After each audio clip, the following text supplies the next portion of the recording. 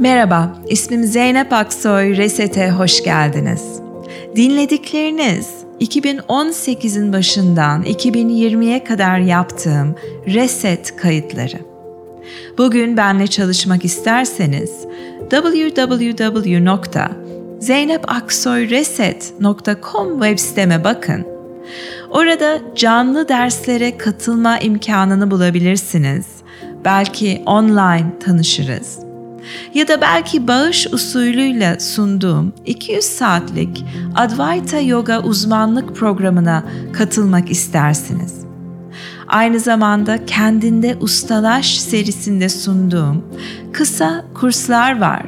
Bu kayıtlı kursları hemen satın alıp bugün uygulamaya başlayabilirsiniz. Keyifle dinleyin. Teşekkür ederim.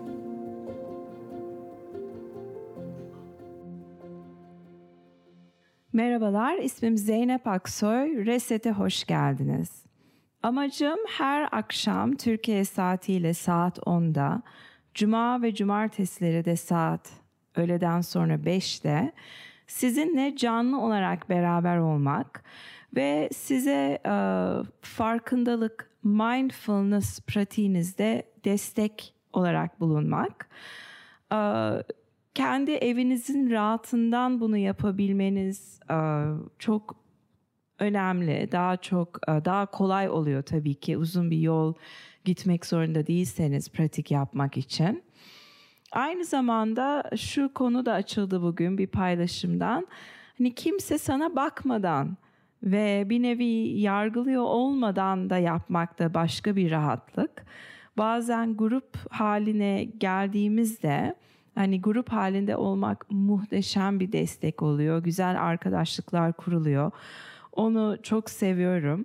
Ama benim için şahsen pratik yapmak hep özel bir şeydi. Yani kendi kişisel yolculuğumdu ve grubun desteğiyle beraber özel bir deneyim olarak yaşamak istedim. Çünkü kimi zaman ağlarım meditasyon yaparken. Yani şu anda sizin önünüzde oturduğum gibi o zaman ben yapmıyorum meditasyon. Ben sırf yönlendiren eğitmen olarak buradayım.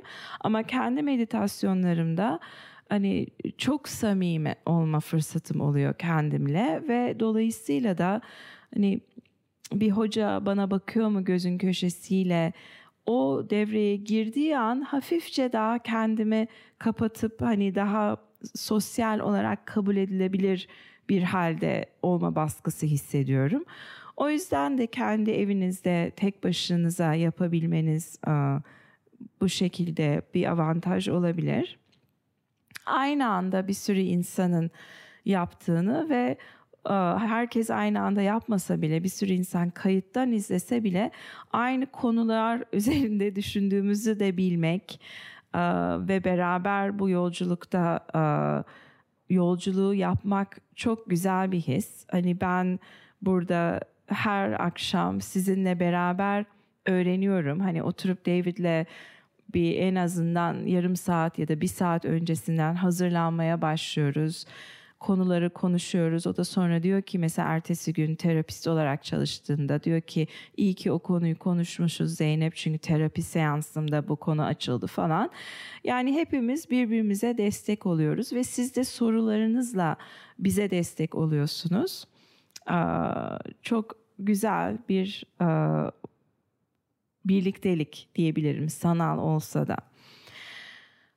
David'in birkaç seferdir söylediği konu, açmamı istediği konu ve benim de hayatımda yeni gündeme gelmiş konu addiction to intensity, yani hep yoğun ve büyük şeylere tiryaki şeklinde alışmış olmak.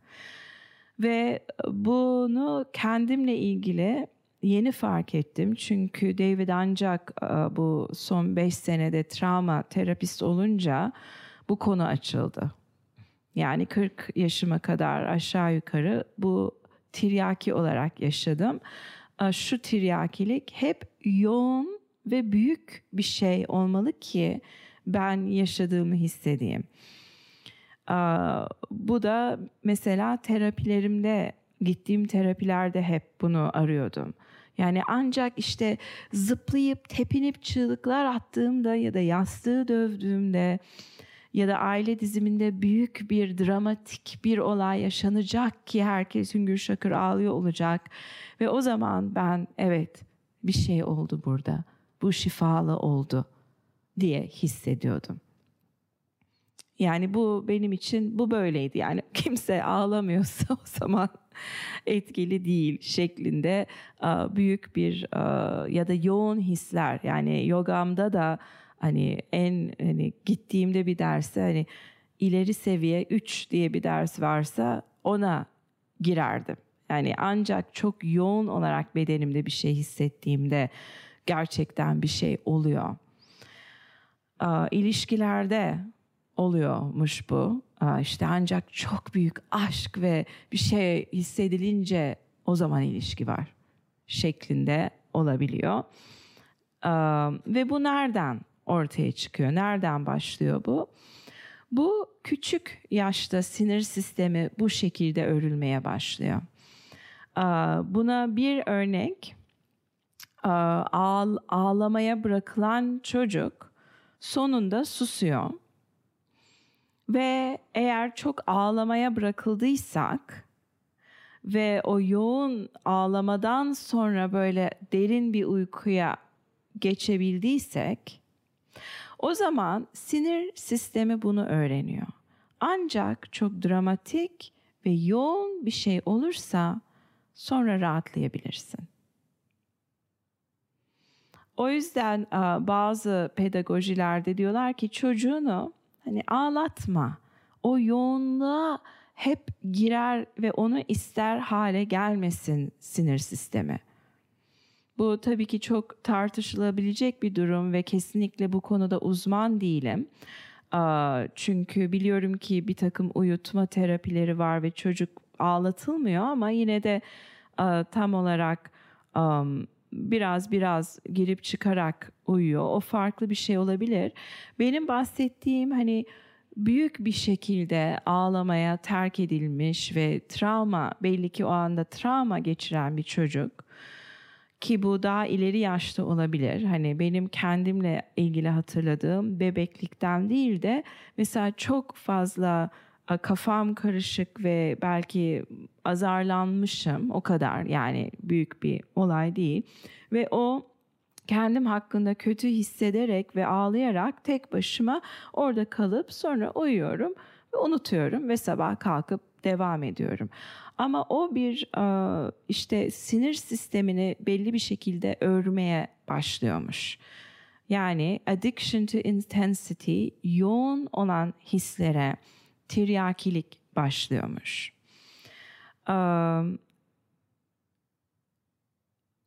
Bu şekilde örülünce ve çocukluğumuzda bu yerleşince sonra ileriki yaşlarda bu tanıdık bir his olduğu için bunu aramaya başlıyoruz.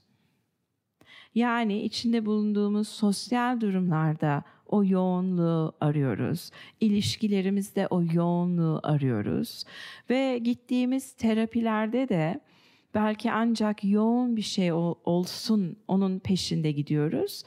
Ve çok kişi mesela hap gibi ister. Yani ben alayım o terapiye, öyle bir şey olsun ki artık sonra geçsin.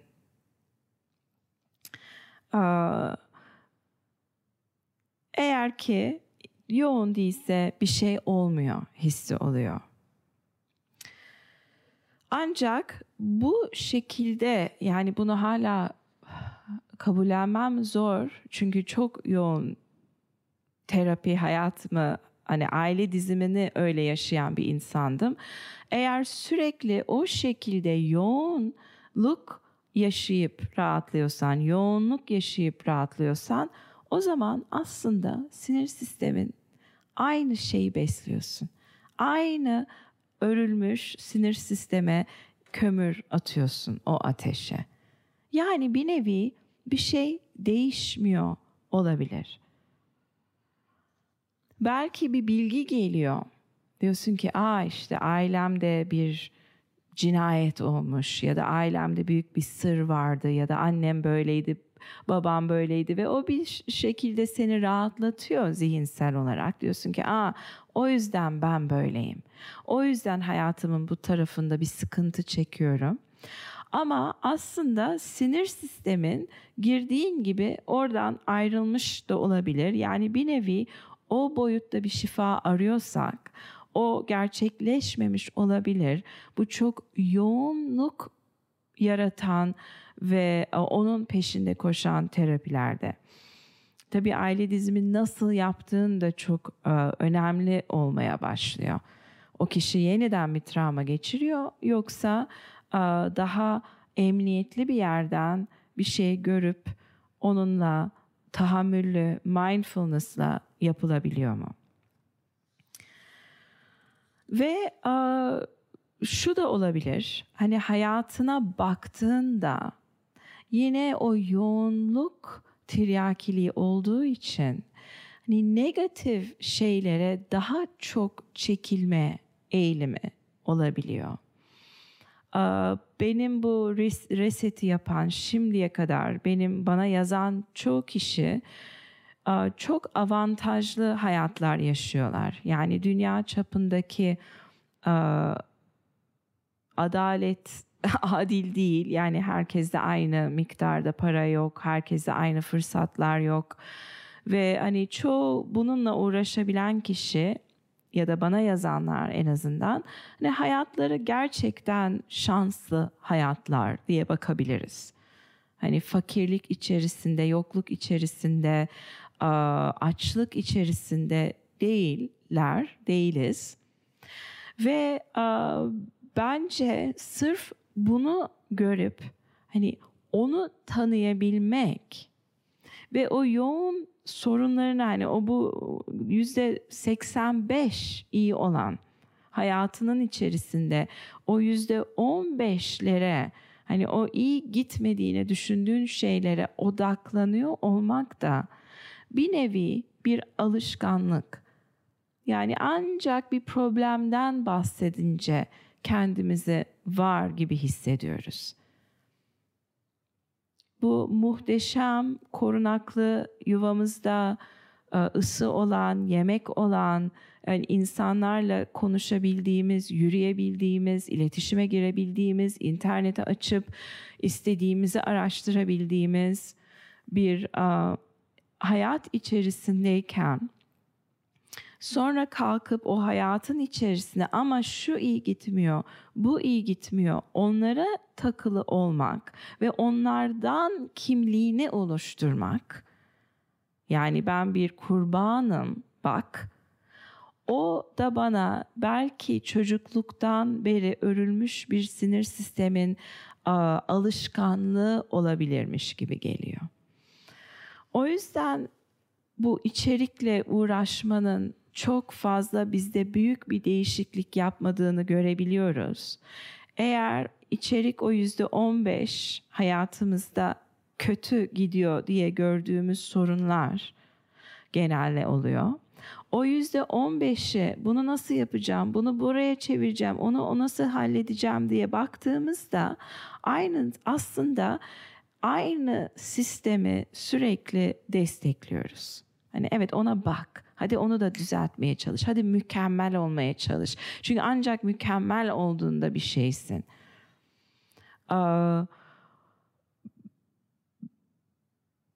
Burasıyla uğraşmak yerine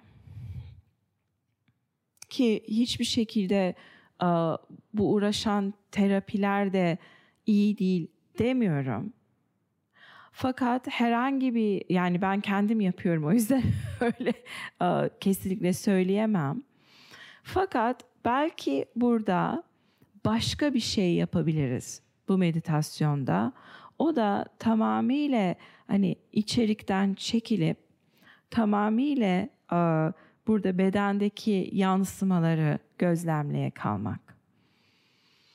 Hortlayacak bir düşünce gelecek muhakkak işte yine bak bu konuda da kurbansın ve o düşünceyi gördüğün an ona gitmek yerine onunla ya evet ya hani meditasyon bunu çözecekti, ben nasıl oluyor da hala kurbanım demek yerine onun hemen bedendeki yansımasına gel. Ne demek bu?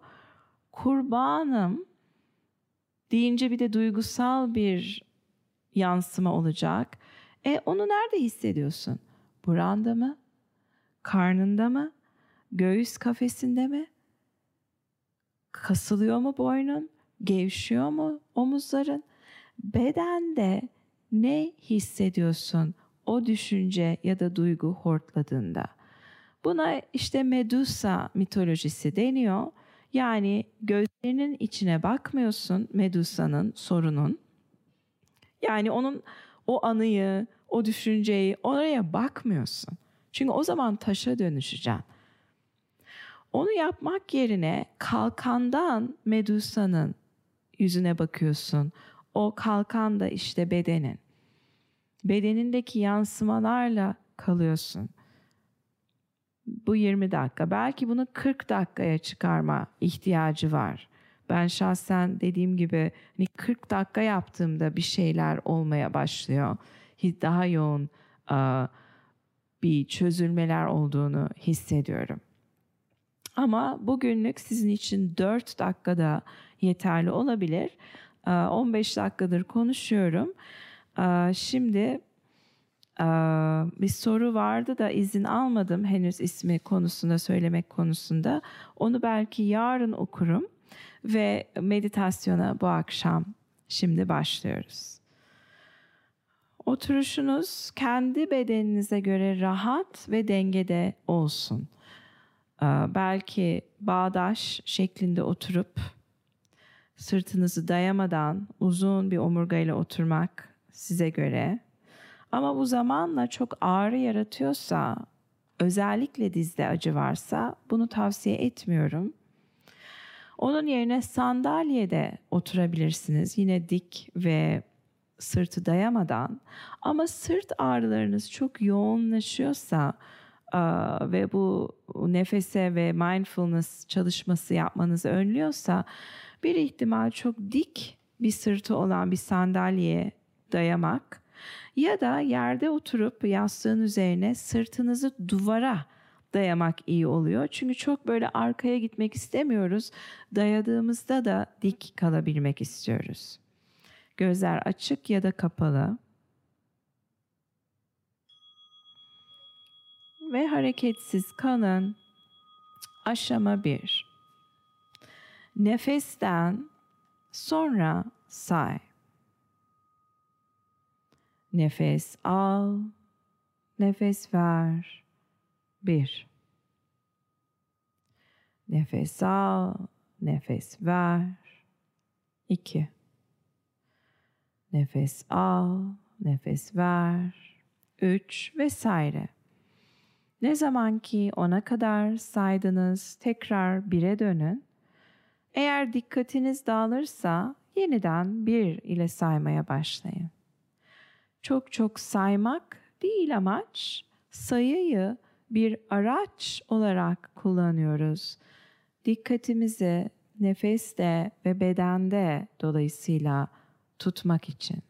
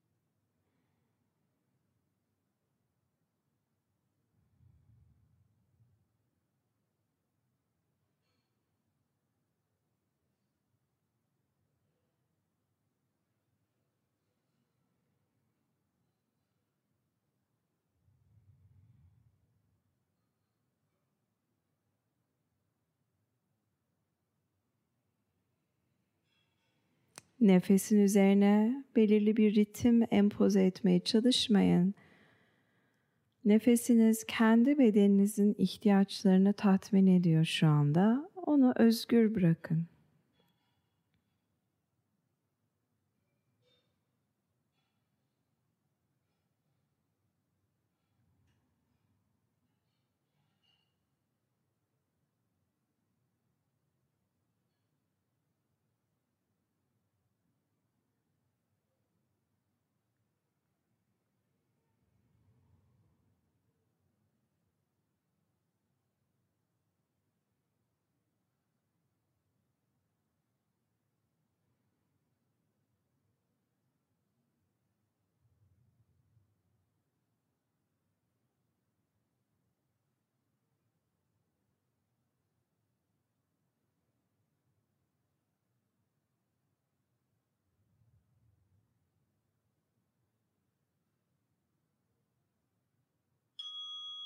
Aşama 2. Bu sefer nefesten önce say. Yani bir nefes al, ver. 2 nefes al, ver. 3 nefes al, ver vesaire. Birinci ve ikinci aşama arasında çok az bir fark var. Birincisinde nefes boşaldıktan sonra sayıyı yerleştiriyoruz. Bu ikinci aşamada da aldığımız nefes başlamadan önce sayıyı yerleştiriyoruz. Taşı bir göle bırakır gibi sayıyı nefesin başına bırakıyoruz. 10'a kadar gelirseniz yine 1 ile başlayın. Dikkatiniz dağılırsa yine 1 ile başlayın.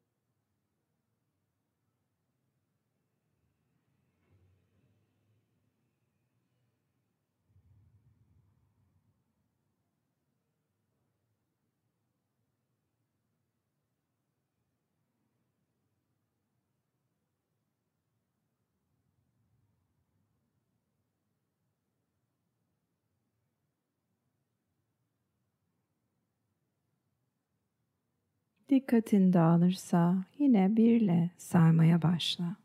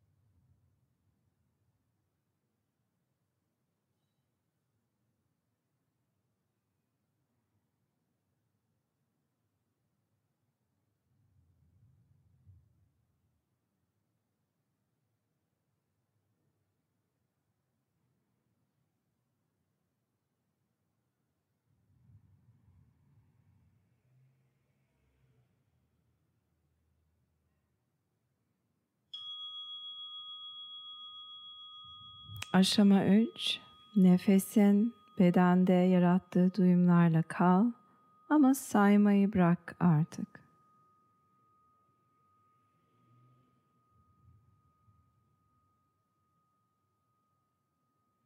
Nefesin burun deliklerinden geçip nefes borusundan geçerken yarattığı duyumlar, göğüs kafesi ve karın bölgelerindeki biçim değişikliğin yarattığı duyumlar, yani nefes diye adlandırabileceğin her şey, onunla alakalı her şeyi fark et.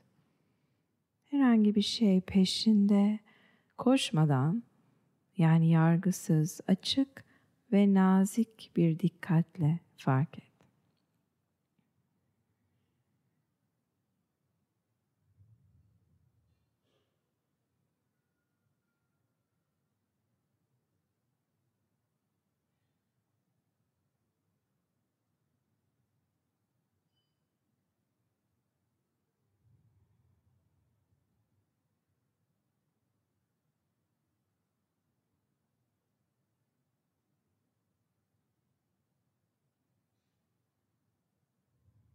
Nefesinden keyif al.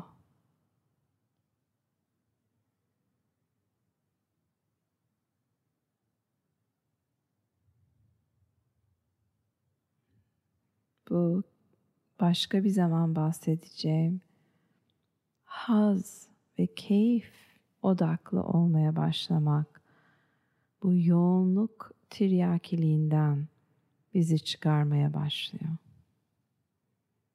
Keyif aldığın nefesin unsurlarını fark et. Burada daha uzun kalabilirsin. Eğer burun deliklerinden tam girişi sende keyif yaratıyorsa o bölgeyle kalabilirsin. Ya da tam nefes dolduğunda keyifliyse orada biraz daha takılabilirsin.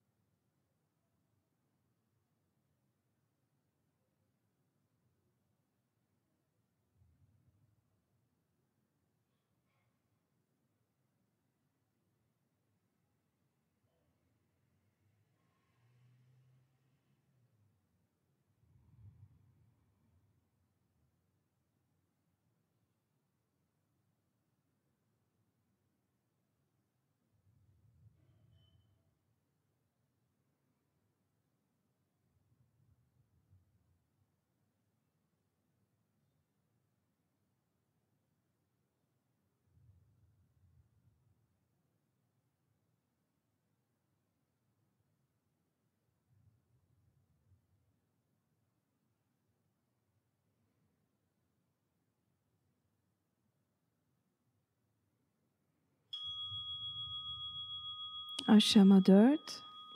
Dikkatini yoğunlaştır burnun ucu, burun delikleri ve üst dudak bölgesine. Yani yüzün o ufak bölgesine şimdi yoğunlukla odaklanıyorsun. Her zaman burundan nefes alıp veriyoruz.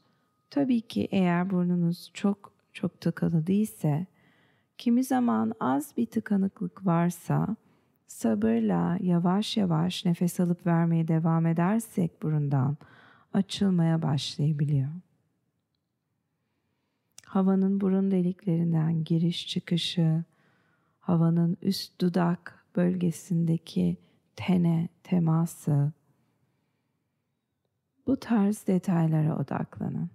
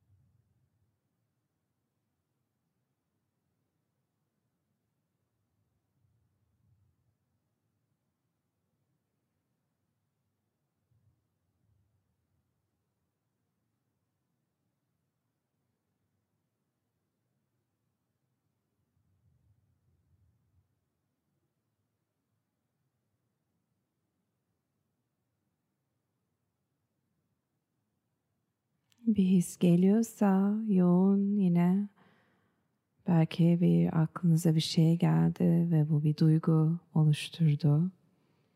Bedendeki yansımasına bak. Kalbin mi sıkışıyor? Karıncalanma mı oluyor? Yanma mı oluyor? Sivri mi? Bulanık mı? Detayına in. Bedende olan duyumların.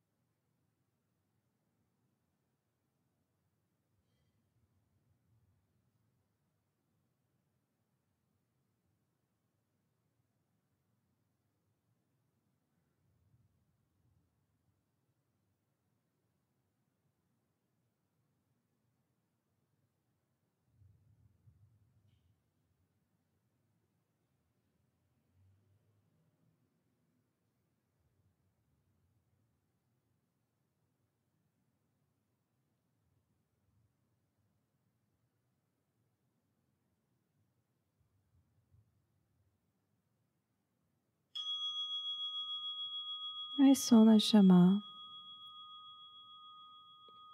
dikkati serbest bırak, hareketsiz otur, sadece otur.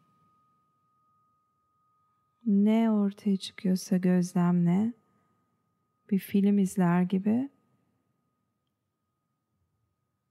Reddetmiyoruz filmin içeriği, ona da saygı duyuyoruz. Ama biliyoruz ki o sadece bir film. Etraftaki sesler, nefesin, düşüncelerin,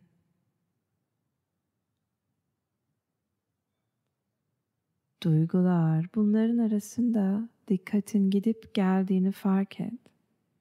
Onu gözlemle.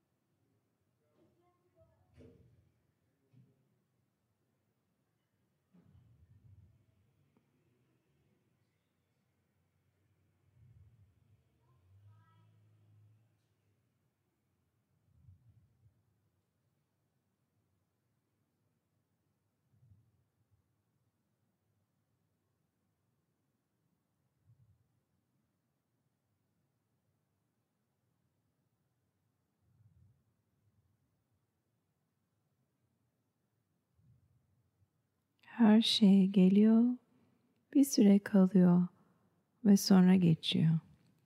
Bunu fark etmeye başlayın.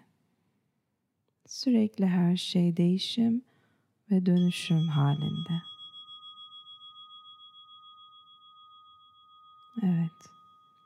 Ve bu değişim ve dönüşüm halinde mütemadiyen olduğunu fark ettiğinde fix bir şeye oturtmaya çalışmak halinin boşa olduğunu da görmeye başlıyoruz.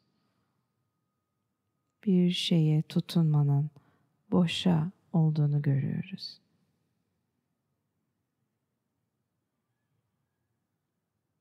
Senin gerçekten var olduğun şey bu geçici alan ve zamana ait beden ve kişiliğinin, ailen ve kültürünün ötesinde bir şey. Onu olduğunu hatırla.